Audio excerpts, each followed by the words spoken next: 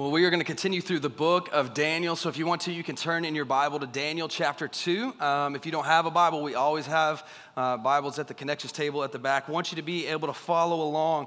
As you're turning to Daniel chapter 2, just a second ago, I was thinking, April, we're going to roll out our Beyond initiative for the building. They're getting close to having that thing designed. And this morning, I caught one of those chairs that's missing one of the feet, you know? So I was like rocking, and then the screen started blinking, and I was like, April, I'm so excited for April. No, I'm glad to be here and thankful for this place, but man, glad you're here this morning. Daniel chapter 2, 50 verses, all right? So we're going to get after it. We're not going to be able to go line by line. I'm going to paraphrase some of it, and then we're going to kind of zoom in and out of the chapter to see what God wants us to do. And I'm going to do something that usually you don't do in preaching. I'm going to give you kind of like the takeaway of this whole thing at the very beginning. And so I think if we're going to kind of go through this long chapter, this long story about a dream full of prophecy and Daniel and his friends seeking the Lord and God showing us really even what's ahead in the future, it might be good for you to have some things that you're kind of looking at this with these particular lenses this morning. So there's three questions I want to answer this morning that hopefully will be practical for us when we're looking at a king who had a dream from the Lord thousands of years ago. And so here's the three questions. First is this: why would God allow impossible situations? We're going to look at this story. This scenario is an impossible scenario for any human to really intervene. So the first question is, why would God do that? Why would God allow impossible situations? The next question we're going to answer is, why would he put you and I in the middle of impossible situations? Right? Like what's his purpose for you and I as his followers to be in the middle of something that we have no power in and of ourselves to contribute to? And lastly, what's the result of these situations? Like what comes out of these things that God is doing in his sovereignty in the midst of impossible things? So I want to give you the answers. So if you're one of those guys or girls that's like, hey, I can pay attention the first 10 minutes, you'll have everything you need and you can just zone off the rest of the time. First is this: why would God allow impossible situations? It is because he wants to put his glory, his power, his name on full display. Right? What we're going to see is God's trying to do something in this pagan kingdom that has no idea who he is. He's wanting to show them, this is who I am. This is what my kingdom is about. This is my power, my beauty, my glory, my wisdom. He wants to put that on display. Why does he put you and I in that situation? I think for us personally, what he wants to do in us in these moments where it's like, I don't have the skills to do this in my own strength. He wants to build our faith. He wants to build our trust.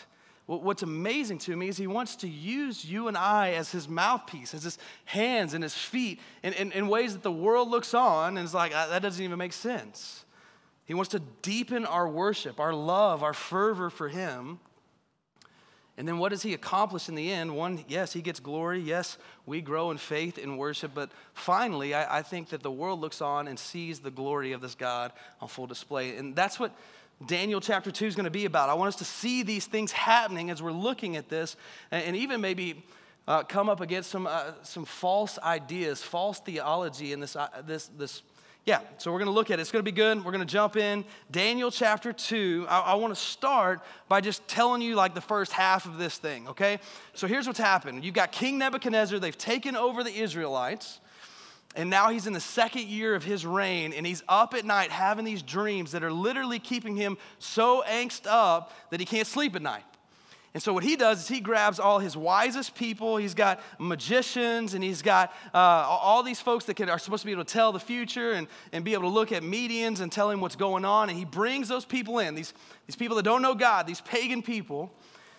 And he goes, look, I've had this dream, and I can't sleep at night, and I need you to tell me what this dream means. And so these wise men, these magicians, all these folks, they go, okay, yeah, king, just tell us what the dream was. 100% we'll be able to tell you what was going on. And then the king says something that is impossible.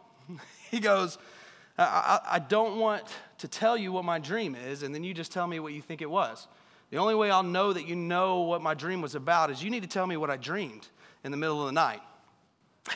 And all these pagan guys are like, can't do that. Could you just, if you'll just tell us, we got you, just tell us. And he goes, look, if you don't tell me what my dream is, and you don't tell me what it means, I'm going to put you to death, I'm going to put your families to death, and I'm going to bury your houses in the ground.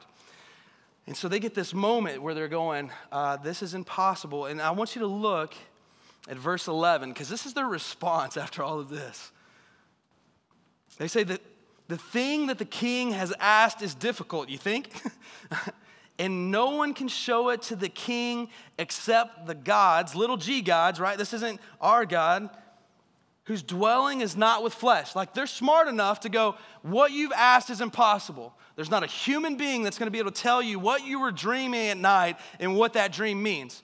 That's something for the gods, right? And what's amazing, what's so cool is we're going to see and hear Daniel putting God and his glory, his wisdom on full display. I think about the fact, like, they had to have pagan temples, they had pagan priests probably, and it's like, man, those gods could provide nothing in this moment, right? All these people, all these gods that they're paying homage to have no power, no wisdom, no strength, and these wise men are like, this is impossible. What you've asked cannot be accomplished. And so we continue on, and he says this, verse 12. Because of this, the king was angry and very furious and commanded that all the wise men of Babylon be destroyed. That would be Daniel and his friends as well, right? Everybody that says they have wisdom, everybody that says they're able to interpret dreams, I want them all destroyed. And so there comes this moment now where the decree went out and the wise men were about to be killed, and they sought Daniel and his companions to kill them. Then Daniel replied with prudence and discretion to Arioch, the captain of the king's guard, who had gone out to kill the wise men of Babylon. He declared to Arioch, the king's captain, why is the decree of the king so urgent? He's like, what is happening that you're about to put us to death? What is going on in the kingdom? And so Arioch made the matter known to Daniel, and look at his response. Verse 16. And Daniel went and requested the king to appoint him a time that he might show the interpretation to the king. So here we are. We're in the middle of this impossible situation. The outcome, like if there's not a human being that can figure out what's going on, the outcome is a death sentence. And they come to Daniel, and here's the first thing I want you to see. Why I believe Daniel understood the sovereignty of God, him allowing certain things to come our way for his glory. What does he do? He doesn't know the dream yet.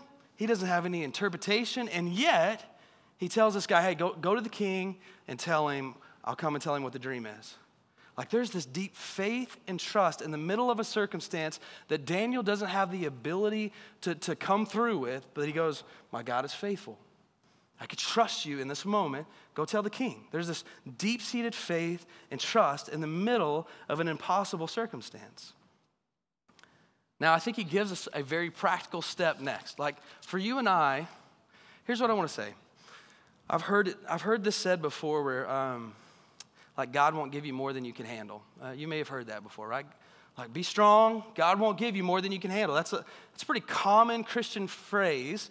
I know where it comes from in Scripture. There's this place where Paul says, hey, we will not be tempted above what we can bear. Like, God will not tempt us to sin above what we are able to handle, and he will provide in the midst of that a way of escape. So that's a scripture that this has kind of come out of context. It says, look, God's never going to put something on you can't handle.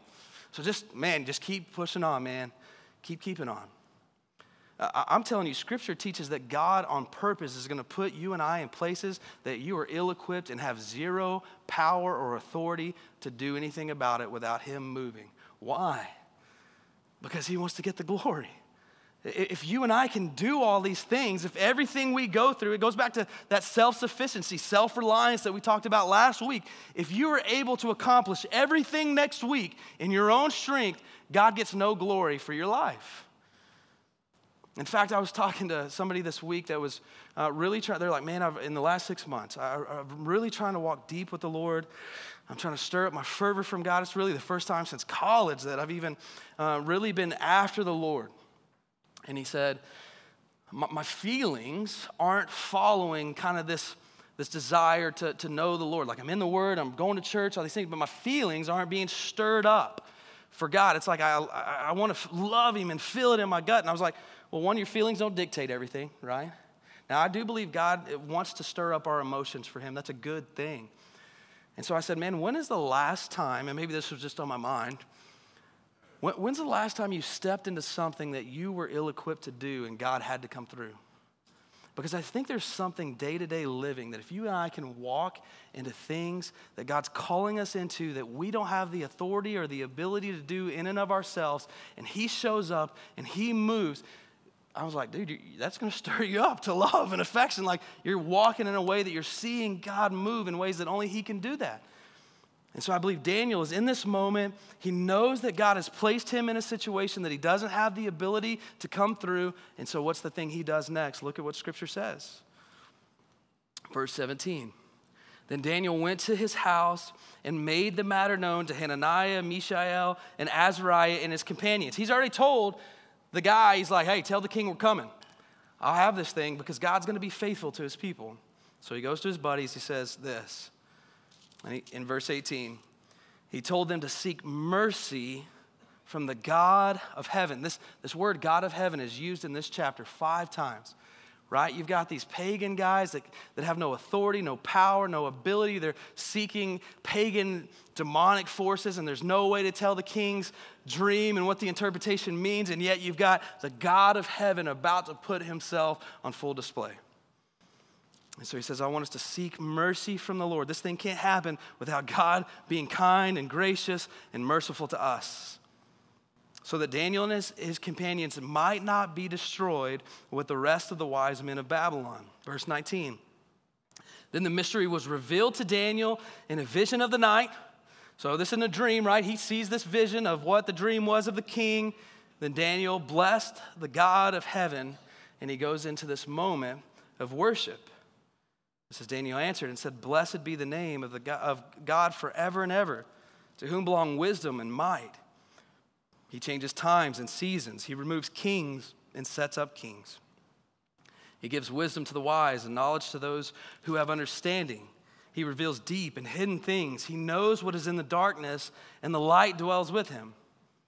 To you, O God, my Father, I give thanks and praise, for you have given me wisdom and might, and you have made known to me what we asked of you, for you have made known to us the king's matter.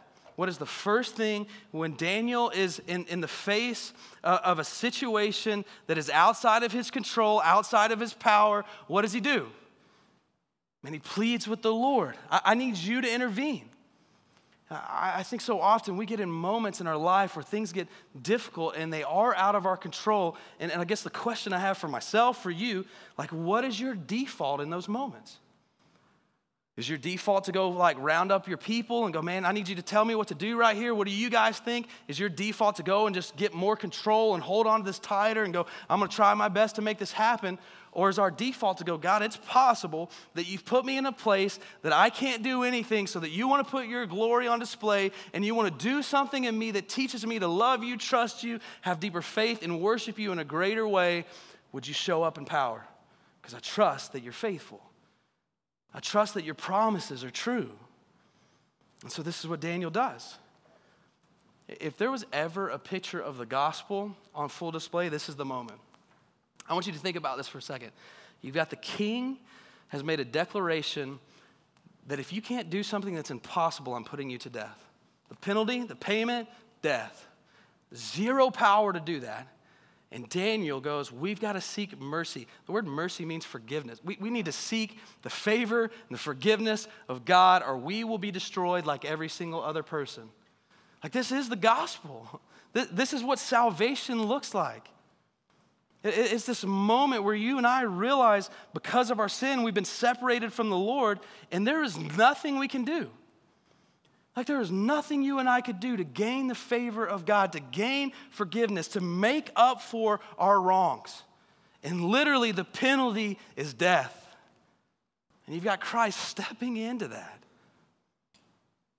And he defeats death and sin and the grave. And he says, if you'll seek me for mercy, if you'll seek me with faith and trust, you will be delivered. And you think God knows what he's doing in this moment? Like, he's telling a big story here in the middle of Nebuchadnezzar's life. There's more that he's wanting to put on display, but he's trying to remind you and I, he has paved a way for us to find forgiveness when we couldn't do it ourselves. And so this faith and this trust, this seeking God, moves Daniel to a place of worship. And he points out some things that I would hope would bring you and I to worship as well. They're just some attributes of God that I want us just to highlight for a moment. The first is this. He talks about that God has been forever and ever. He highlights his eternality. He has no beginning, no end. Right? Can we trust him in impossible situations? He's been from the beginning and before the beginning. He highlights his wisdom and his might. This is the idea of his omniscience, that he knows all things. That just in my personal life is something that blows my mind. Right? It talks about even that he sees what's in the dark and all these things. And you take that back to kind of just our relationship with the Lord. It's like he knows all things, he sees what's in the dark, and yet he saves us, yet he loves us, yet he uses us. He's omniscient. He knows all things, man.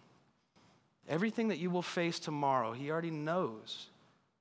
And he's omnipotent, all-powerful. There is nothing that can stand in his way. He will accomplish what he wants to accomplish, and no one can stop that. And that is the God who says, you're mine. I have purpose for you. I have a future for you. And Daniel sees that. In the midst of what could be his death, he goes, I have faith. I have trust. Let me go talk to the king. My God's faithful. He knows everything. He's all powerful. He will come through. He talks about the idea of seasons, that he removes and sets up kings. That this is the idea that he is sovereignly ruling over the nation. We looked at that at the very beginning of Daniel. The story at a huge macro level is the kingdom of God and his renown against kind of this Babylonian or the kingdom of darkness. And that God's going to use both his people and people that don't even know him to accomplish his purposes for his glory. Daniel knows that, and so it makes him fearless to go, I see that I'm in an impossible situation, but I know my God is faithful. He's sovereign. He knows what's in the dark and in the light, revelation and knowledge, and he has made known what we've asked. He is faithful. If there's anything that we could take away this morning, man, the next time you find yourself in a situation that God may have ordained that is way above you, in a situation where the fire's turned up, things are difficult, if we could trust, if we could believe God wants to do something for his glory to be on display, something where we will trust him and love him deeper, if we'll walk in that type of resolve that he is faithful, man, he's going to receive glory in our lives. And so then Daniel comes before the king. And so I kind of want to get you, there's a lot here, and we're going to get into some prophecy, which is pretty cool. So I'll show you a quick part of that. But let's kind of look for a moment again. Let's zoom out and see what happens. Daniel gets before the king. He says, I'm going to be able to tell you the dream. And there's a couple of statements in this conversation back and forth with Nebuchadnezzar that are really important. The first, if you'll look at verse 26. He said, then the king declared to Daniel, whose name was Belshazzar, are you able to make known to me the dream that I've seen in its interpretation? And what Daniel does in these next couple of statements is really important because God wants to, man, when God puts us in situations that we don't have the strength to do outside of his spirit working in us, there's a propensity in you and I to want to still the glory of those moments. We're a glory-hungry people. And in the good things and the good gifts that God has given us, so often we want to put the focus on us. And I want you to see just his humility and how he responds. Are you able to make this known to me? Verse 27, Daniel answered the king and said, no. No wise man, no enchanters, no magicians or astrologers, none of these pagan gods, none of these demonic forces are going to be able to tell you what you're asking.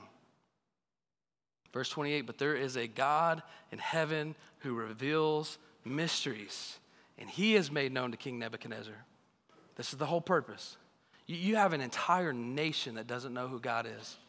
And he has formulated or caused or allowed a situation that is impossible, and he's using some kids in an impossible situation so that a nation may know that he is the God of heaven. And Daniel sees that, and he gives him the glory. Verse 29, to you, O king, as you lay in bed, came thoughts of what would be after this.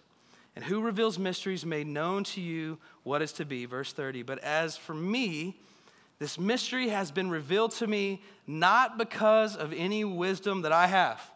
more than everybody else, but because God wants to accomplish this purpose. There's this, and I've struggled with this in my own life.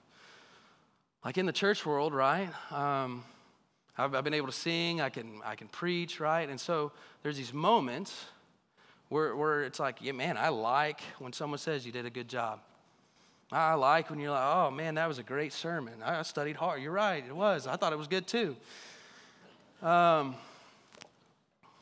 My wife's always like the center, helps keep me centered though. I'm like, that was a good sermon. She's like, it was horrible. No, sometimes. Anyway, but I think we do this in everything, right?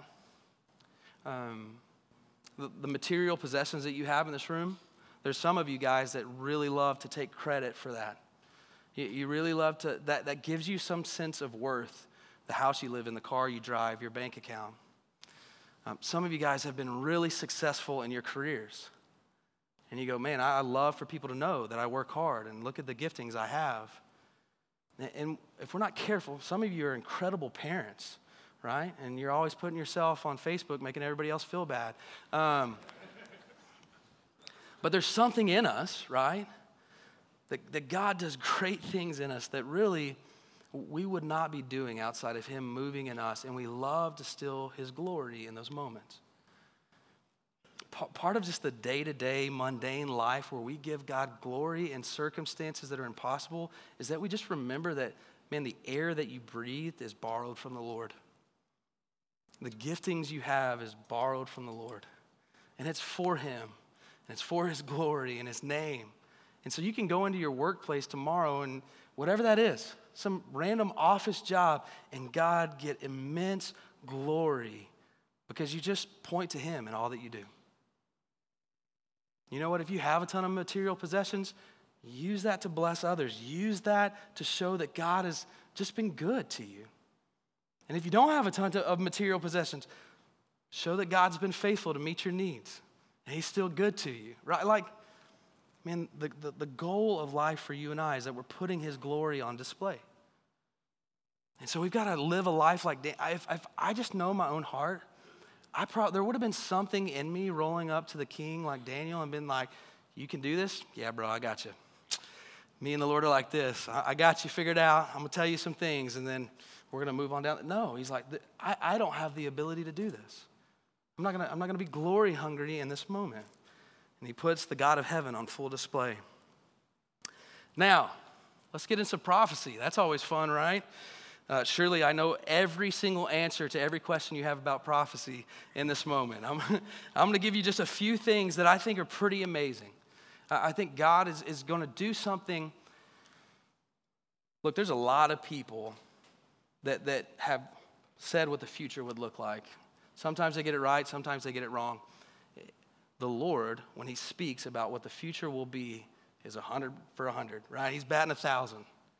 And it's amazing to me that we look at this dream that Nebuchadnezzar has and we see it like legitimately play out in history. It's incredible to me, right? He is a God that is sovereign. He is a God that is all-knowing. He is a God that is all-powerful. And the end is already determined for you and I, and that should give us hope. And so here's what happens. Verse 31. He says, you saw, O king, and behold, a great image. This is the dream. This image was mighty and of exceeding brightness, and it stood before you, and its appearance was frightening. Now, so what we've got is a statue, and he's about to tell the different metals that are in the statue as you're following along. So the head of the image was of fine gold, and its chest and arms, silver. Its middle and its thighs, bronze. Its legs of iron. Its feet, partly of iron and partly of clay. As you looked, a stone was cut out by no human hand, and it struck the image on its feet of iron and clay and broke them in pieces. Then the iron and the clay and the bronze and the silver and the gold all together were broken in pieces, and they became like the chaff of the summer threshing floor, and the wind carried them away, so that not a trace of them could be found, but the stone that struck the image. It became a great mountain, and it filled the whole earth. So before we get to the interpretation, you've got a statue.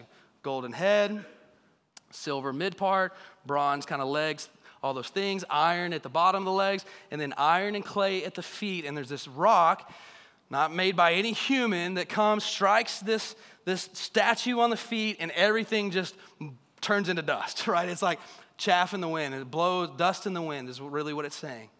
Like whatever this rock was that came, it just shattered everything. And then it became this great mountain that filled the whole earth. And so then Daniel begins to say, well, what are these things? Verse 36, this was the dream. Now we will tell the king its interpretation. You, O king, the king of kings, to whom the God of heaven has given the kingdom, the power, and the might, and the glory, and in whose hands he has given, wherever they dwell, the children of man, the beasts of the fields, the birds of heaven, making you rule over them all. Just a side note, church. We don't have to be fearful of situations in the world. You don't have to be fearful. God gave this pagan king dominion over everything for his purpose. It goes back to day one that we looked at this. There are going to be so many things that happen in our world, and we have to trust that God is still in control. He is still sovereign. He is still powerful. He's still working in the midst of people that don't know him, nations that don't know him, to accomplish really what he's going to tell us in this dream, his final purpose. He said this, you, O king, are the head of gold. So Babylon, this nation that really was in time and place in history. This isn't a Bible story it's not real, right? Like, this is a real ruling kingdom that you can go find historical things about. They were the head of gold. He goes on and he says, and into whose hand he has given it, blah, blah, blah, blah, the beasts of the field. Sorry, I lost my spot. 39. And another kingdom inferior to you shall arise after you. This is silver. And yet another kingdom of bronze which shall rule over all the earth.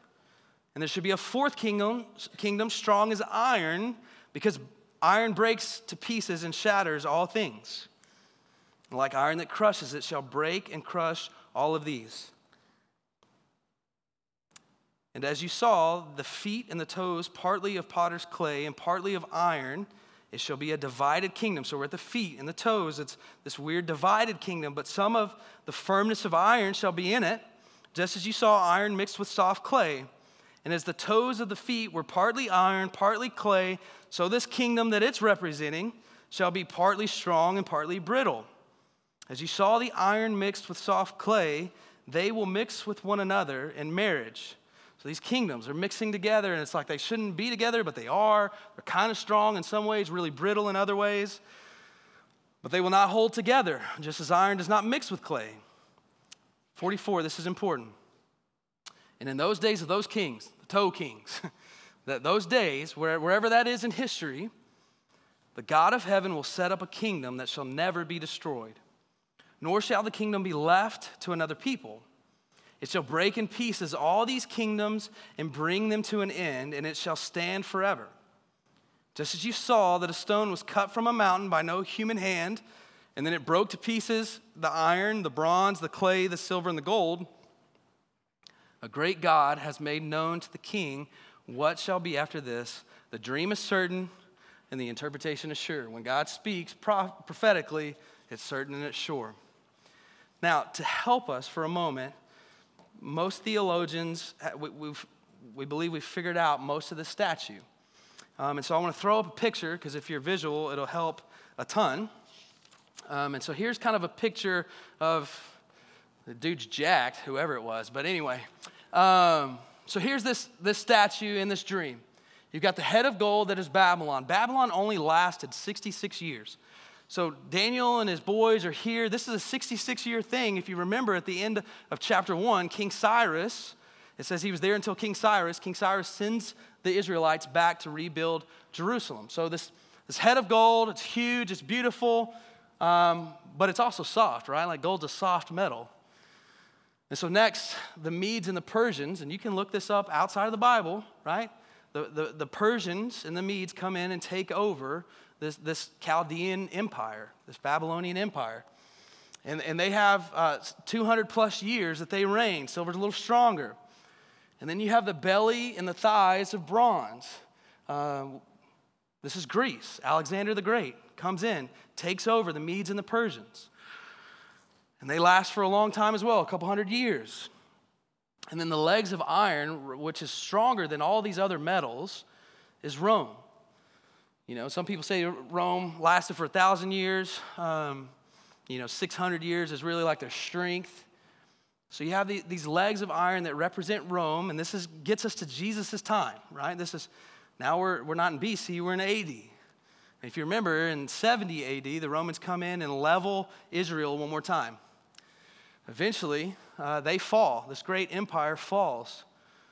You know what else? I'm not even going to go there. That's not from the Lord. Never mind. Feet of iron and clay. So you've got this random group of people that are kind of intertwined, and there's a lot of different things that people say these are. And so I'm going to give you those so you can figure out for yourself. I believe what I believe, but and I'll tell you what that is. Man, some people think this is like the last of Rome, where they start getting kind of weak, and Rome becomes a Christian empire. I don't know if it's a true Christian empire, but Christianity is the national religion of Rome. And so some people say that's kind of the moment. The rock comes in, breaks the feet, and now Christianity is the deal. Jesus came, set up the kingdom. That's a possibility. Some people say that this is going to just be like for the next, since Christ, these Eastern countries that have some power and then go away until the return of Jesus. And then lastly, some believe like this is like straight up end time stuff. And I want to read you just a couple of things. I believe it's future end times things. And I want to show you some pretty, I think, amazing things that Bible just helps us understand. So in Revelation 17, 1 and 2, there's this moment, and it says this: "Come, I will show you judgment of the great prostitute." When you're reading chapter 17, it talks about this great prostitute. That's supposed to be Babylon, right? And again, Babylon is, the Romans were called Babylon, the Grecians were called Babylon, right? This is just the kingdoms of the world. So you have this great prostitute, Babylon, who's seated on many waters, with whom the kings of the earth have committed sexual immorality, and with the wine of whose sexual immorality the dwellers on the earth have become drunk. So it starts talking about this idea that you have this intertwining, right? The kingdom of Babylon, and you've got these worldly kingdoms coming together, which it talked about, right? They're trying to marry each other in Daniel. You go on a little further in Revelation 17, here's what it says. Verse 12 talks about the beast, and this beast with 10 horns. And the 10 horns that you saw are 10 kings who have not yet received royal power, but they are to receive authority as kings for 1 hour. Together with the beast, which is the Antichrist, these are of one mind, and they hand over the power and authority to the beast. They will make war on the Lamb, and the Lamb will conquer them, and he is the Lord of lords and the King of kings, and those with him are called and chosen and faithful. I find it interesting that they hand over their power, whatever that means, to the beast. So it's like they have strength, but they're brittle. You have this intermarrying of 10 kingdoms, 10 nations that probably shouldn't belong together, that are now arising against the Lord and against his people. And what's interesting to me is this. It says they make war against the Lamb, and he defeats them because he's the real King of Kings. Right? That same language is used for Nebuchadnezzar in his dreams when Daniel's speaking to him.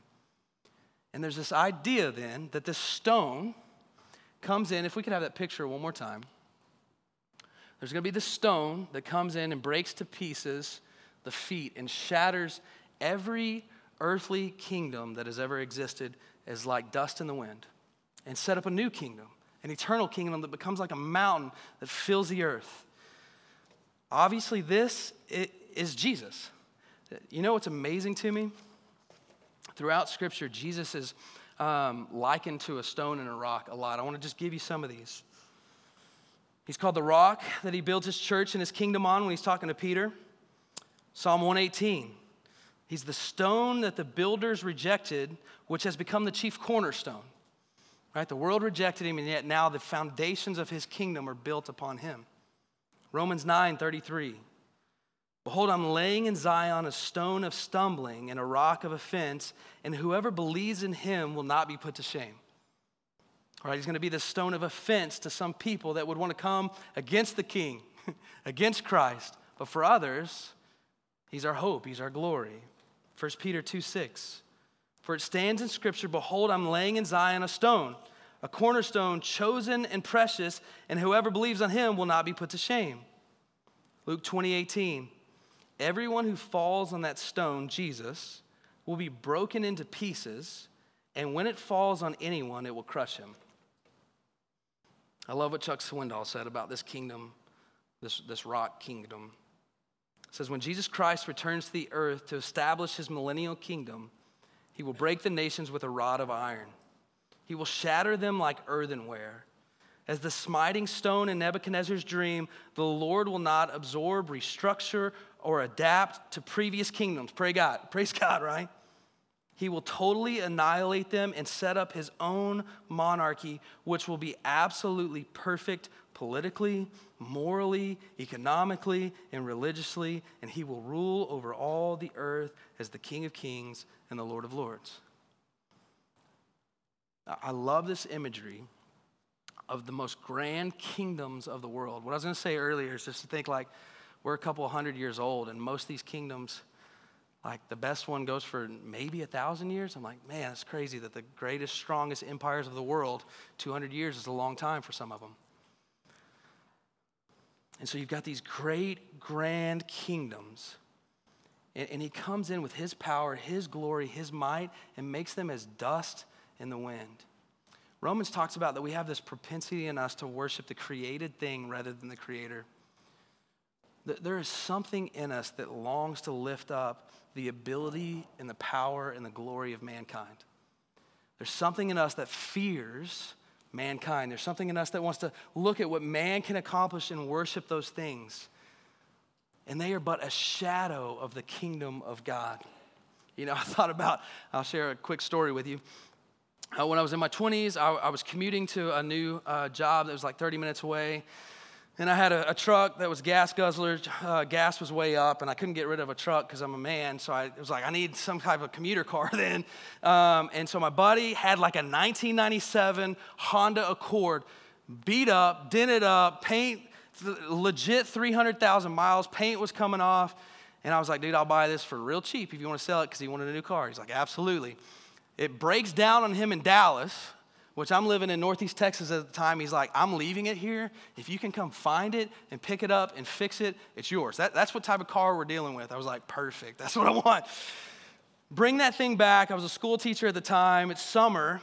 And like, you know, all of you guys, I watch a YouTube video and feel like I could do any of that. And I'm like, dude, I can do body work and paint this car. I just believe it. I can make this thing brand new. Never done any of that in my life. And I also saw this video. It was like, if you use Rust-Oleum paint for like $80, you can paint a whole car and make it look new. It was like, $80 paint job, perfect for this car. Legitimately, like 17 days of my life were spent trying to figure out how to do this car. I turned our garage into a paint booth. My wife was like, what are you doing? I needed a paint gun, so I borrowed it from a guy that like was into race cars, and he had painted his own race car. They were beautiful, and he's like, here's how you do it. I was like, oh. You could look at his cars and like see 20 feet into how beautiful they were. I was like, I'm gonna make this car just like this with $50 of Rust-Oleum. And so, dude, I do it. I paint this car. It was like 18 days. And I pull it out and I'm like, this thing's amazing. Like, I crushed it. Like, I could probably open an auto body shop if I wanted to at this point. And so when it was driving at like 20 miles an hour and you're like 10 feet away, you'd be like, that looks pretty good. But my friends would come up and be like, Matt, this just doesn't look good, you know? There was something wrong with it. In fact, I eventually that went on to a friend, that car. It faded into like white pink. I tinted the windows myself too, never done that. I was like, surely I could tint windows. It's peeling off, and you just see this 400,000 mile car driving around, white pink, flaking. All that to say, when you set it up next to my buddy's race car, even though I was like, this is amazing, it was nothing compared to like a real paint job, right? You get close, you're like, Matt, no, like keep your day job, bro. Keep teaching math. I don't know. Don't paint cars. Don't do this again. But there's something in us. We love to do that with the world. We love to look at things that in the end are just garbage compared to the real thing and go, I want to ascribe glory to this. This gets my worth. This gets my time, my money, my energy, my family. We're going to give it to these things. And there's a kingdom coming that when it stands up against the kingdoms of the world, we're going to go, man, those things are garbage. They're dust in the wind. And this is our hope as believers, that there's something a lot better coming than what we have today. And in this Chapter 2 of Daniel, the Lord is showing a pagan king his glory and his kingdom that will come. And Jesus has provided a way for you and I to not have to settle for a Rust-Oleum 1997 Accord and have something really beautiful. That's what he's done for us. And it's coming, and it's sure. These things are taking place. We're towards the end of the statue. And so we got to keep our minds fixed on this idea that the circumstances of your life were built so that God could receive glory. The places that you are at in your job and your homes is so that God can receive glory and honor. And he has something so much better for you than what we normally settle for. There's something better. And so we're fixing our eyes and our gaze on Jesus, who is better. And so we finish, and this is that last part. Why does God put you and I in places that are impossible? So his glory is on full display. Look how it ends. It says, then King Nebuchadnezzar fell upon his face, this is verse 46, and paid homage to Daniel and commanded that an offering and an incense be offered up to him. He's like, dude, we're about to just bow down to you. But he doesn't steal the glory. He puts it to the Lord. And look what Nebuchadnezzar says. I don't believe he became a believer, but he saw something. The glory of God on full display. And here was his response. Verse 47. Truly your God is God of gods, Lord of kings, and a revealer of mysteries, for you have been able to reveal this mystery. Then the king gave Daniel and his friends honors and put them over the kingdom. Jesus tells us in Matthew that you and I are to be the light of the world, and that people are to look to our good works and glorify him as God. And so he's going to put us in impossible circumstances so his glory can be on display, so that your faith will deepen, so that your trust and your worship and your love will be ignited for him. And he is going to show people who he is if we will not walk in self-reliance, but put ourselves in places where it's like, God, you got to do this. And he'll be faithful. And there's a future day for us that regardless of our circumstances here and the lot that we are given here, glory's coming. Let's pray together. And so, God, we thank you for Daniel chapter 2. God, I thank you that you know all things. Like, this story is already written. And you've called us into such grand purpose, so much greater things than what we normally spend our heart's affection on. And so, God, I pray that we wouldn't settle for things that'll just be dust in the wind. God, I pray that if we, as we walk in life, that we would bring you glory, that we would have enough courage and faith and trust to step into places that you have to move or it doesn't work, so that we could see you do great and mighty things.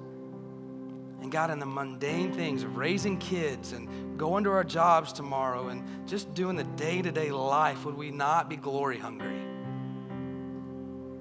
In the places that you've placed us, would you get exceeding glory in what we're doing? Help us to see those opportunities. Help us to give you the praise for those things. So God, we worship you in this time. Would you speak to us? Thank you that you have paid the price for our sin that we couldn't pay. And it's in Jesus' name I pray. Amen.